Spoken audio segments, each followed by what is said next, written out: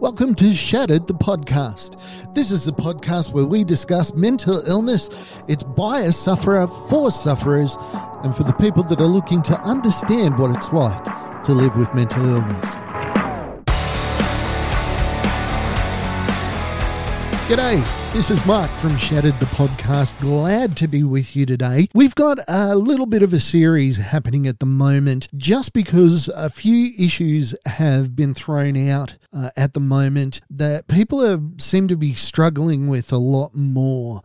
It's going to be a 4-part series. You can get it all in one hit if you want it, but it's going to be, will I ever be happy? When will this end? Why do I feel like this, and how can I change? It's a 4-part series. As I said, I'm going to release it in one big, large block if you want to listen to it all the way through. So today, we're going to start with, will I ever be happy? Now, this is a difficult one because the default setting of life, and this is such a cheery way to start, is misery. That's what happens if you don't receive love, education, structure, family. All the things that go into making us a healthy, happy person are added extras. During the war, German scientists did a study. I don't know if it's true, but they had 2 lots of babies. One they hugged, one they didn't. The nurses were instructed to do the minimal amount of care. The others were given hugs. It was disproportionately that the kids that got the attention and the love were much better off than the kids that didn't. I'm not going to use German scientists from World War II as my metric here, but it's a basic human principle. I've seen it in real life. Working with people with disabilities, you can see the kids that grew up in a loving home with attention, with parents that were thoughtful, that tried to include them, were always so much better adjusted than the parents that kind of did the bare minimum. And you could tell the kids quite easily. So the sad and miserable fact of life is that happiness is not a guarantee. It is, however, I believe, not a destination either. Because these people that talk about be happy and everything, I don't know what drugs they're on. I would like to try some, because if I could be happy in everything, life would be sweet. How can I be happy when I can barely pay my rent? How can I be happy when I'm a drain on all my family? How can I be happy if I can never contribute or be part of society? How can I be happy if I can't even have friends? These are all very, very valid questions that you're going through. And like all this stuff, there is no fast answer. There's no blanket answer. I could give you 1,000 ways to try and make you happy. Maybe 2 of them would work. And what makes me happy might not make you happy. So let me talk about happiness. When I got hurt, I felt that there was no happiness in the world at all. I would see people being happy, living a happy life, and it's not that I thought that I wasn't able to have it, it's that I couldn't, that I was unable to feel happiness. Now, the thing about mental illness is it doesn't just affect your todays. Your todays are bad enough. It doesn't just affect your future, your tomorrows, because you don't have a tomorrow, but it also corrupts your memories. It takes those past experiences and it shows them through the lens like a kaleidoscope of your pain, and that pain is then reflected onto all of those memories. So you'll be talking to somebody with a mental illness and you'll say, remember when we did this and it was great, and it was before they got hurt, but they can't get the same amount of joy out of it that you would expect. Hang on, mate, that was a really great time. The person with a mental illness is going, was it really? Was it really? They'll find ways for their mental illness to corrupt that memory and turn it into something that it was not. And what it also does is it also magnifies the errors that you made. So you might be sitting there thinking about a great time that you had in school. Me, I think about the times that I failed abysmally. And when somebody comes up with something good, a friend of mine came up to me a few years ago now. I hadn't seen them since school. And they came up to me and they said, I'll never forget when you said this thing to me. I don't think I'll ever be able to get past it.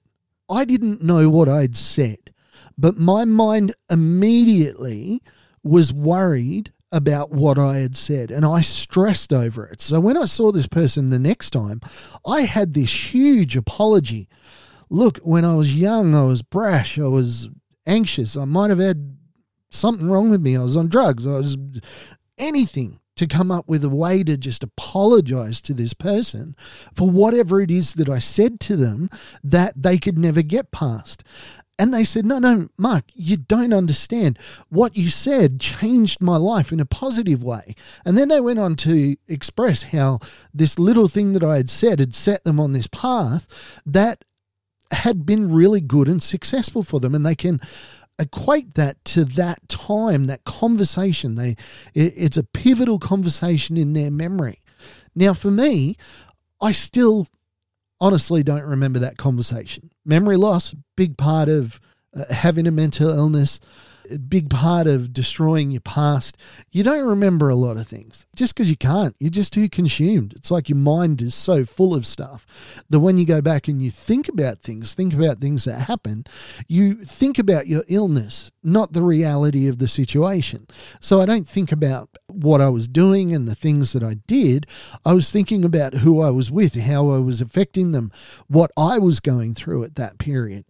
So let's get back to, will I ever be happy? And the basic thing is that even though the default of life is misery, if you aren't loved, if you aren't nurtured, if you aren't cared for, if you don't have connections, you can't be happy. And that's the thing with people with mental illness. We isolate. We hide away from people because we don't like what we see. So we don't want you to see it. And we can't imagine why you would want to see it. And then we've got the thing of we don't feel good enough about ourselves to think that we could ever have a positive influence on anybody. So it's much easier to just hide away, to distance yourself. You're going to hurt people anyway.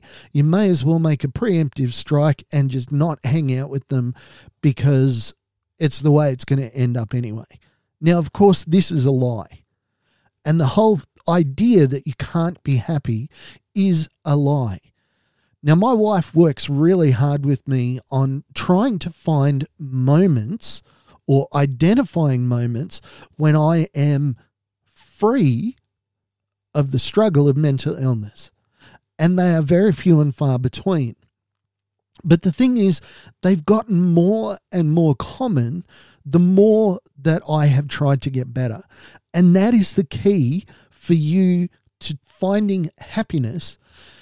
You must pursue health. Now, my unattainable goal, I think of it like a never-ending marathon. It seems like some people sprint to the finish line. They have a great life. They're popular. They've got family. They have a 50th birthday and 700 people show up. They have all these things and they're spectacular and they're brilliant and everything seems to go right for them. And then they just die in the arms of the person that they love and their life has been a magical sprint, which has just gone from success to success. Me, I see life as a marathon that I'm basically doing on my hands and knees. I think about a story about an Australian digger in World War II. He was fighting in a battle on the Kokoda track. And please forgive me, I cannot remember his name at the moment.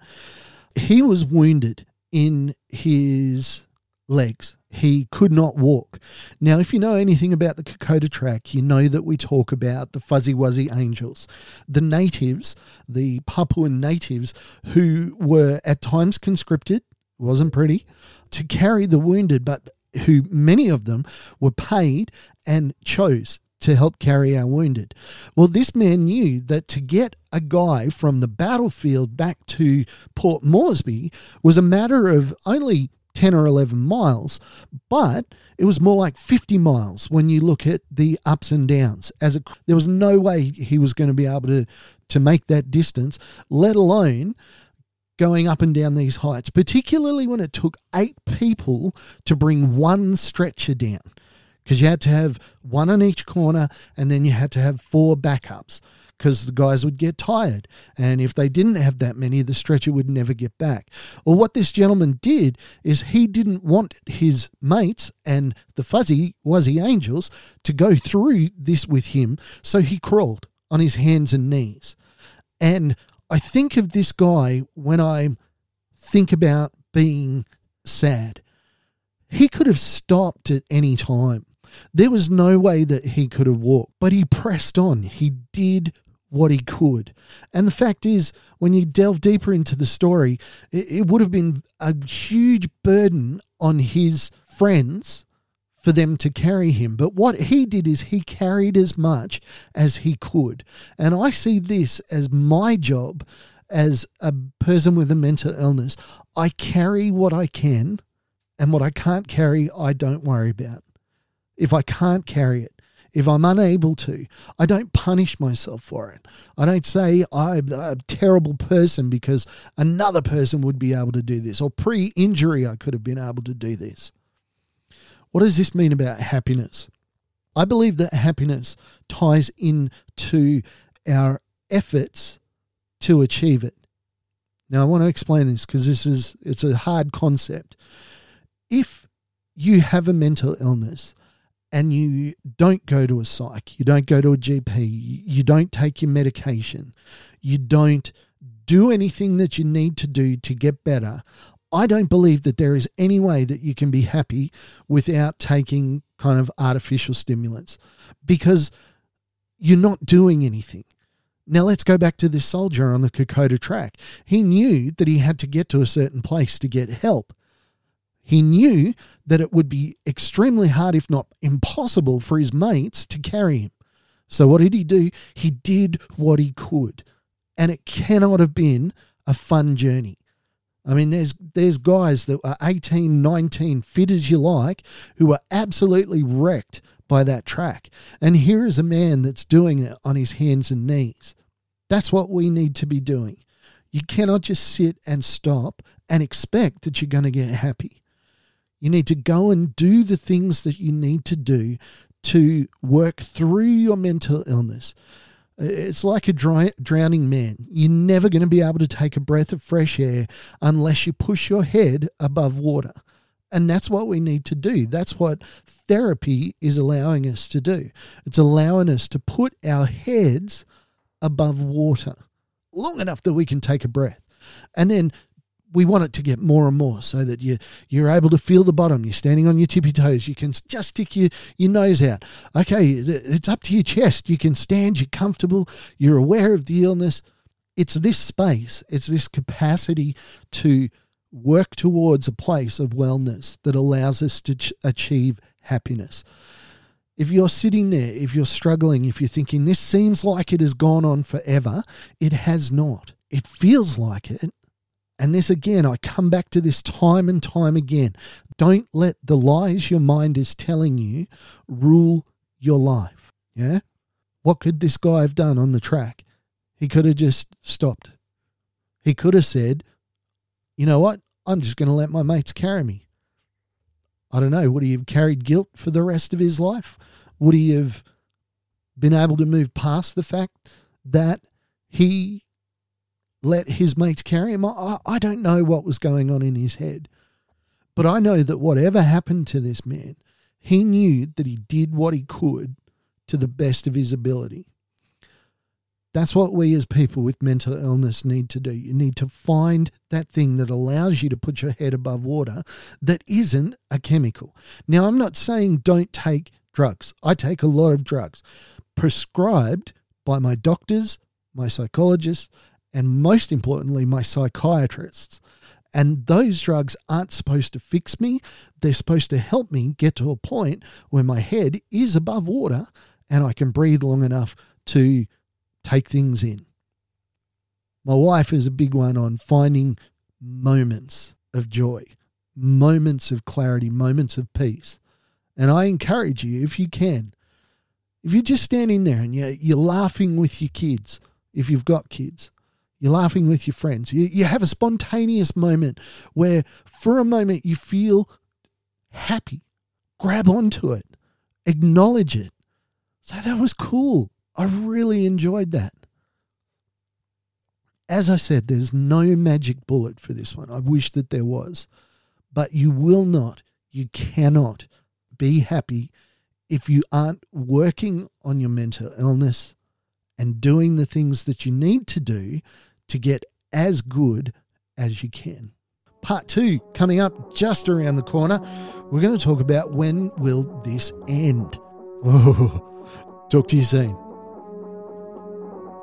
Thank you for listening to Shattered the podcast. I'd like to thank our producer, Meredith Brosnan, our executive producer, Torian Lau, and the band Adelaide for allowing us to use their song as our theme. Go to shatteredthepodcast.com for more information.